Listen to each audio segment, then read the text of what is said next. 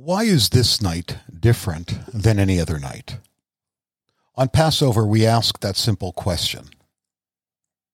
But this year, we say, where do I begin? Or oi, or where have you been? No one, and I mean no one, is ever going to forget Passover 2020.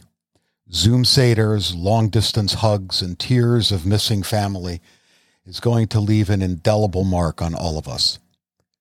We are told to see ourselves as if we ourselves were slaves in Egypt. We're supposed to put in their place and feel the same kind of constraints as they did. We don't have to imagine very deeply. We are bound to our homes trying to prevent the angel of death from entering. We fear for our families, and especially our parents and grandparents who seem to be the most vulnerable to this virus. We worry about our financial security and our very future. No, we don't need to see ourselves as if we feel the same anxiety as the slaves. We feel it immediately and acutely. But at the same time as we feel fear and anxiety, Passover is not about feeling that terrible loss. The Seder is not just an empathic exercise. The Seder is a message. It's a message of hope and optimism. We are reminded by our teachers that the word for Egypt, Mitzrayim, means literally the narrow place, a place of constraint. But it is not the ultimate fate of either the Jew or the Gentile. The ultimate place is the other side of the opened sea with the hope of the future and the hope in the future before us. Soon, we pray, we may walk through our own sea of reeds, and as a nation, as a country, and as a planet, emerge to another reality without COVID.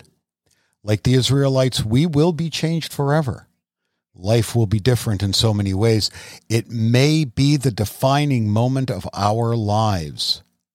And the Haggadah that is being written upon our hearts and will be retold again and again will have a conclusion that is hopeful and joyful.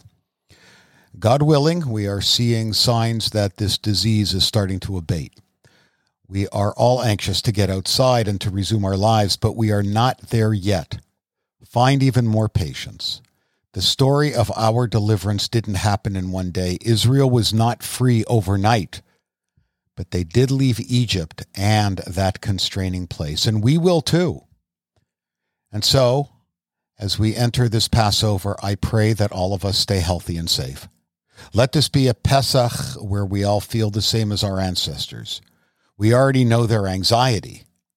May we all soon know their freedom from our own fears and anxiety, and may we feel the same hope that they felt when they left, soon and in our day.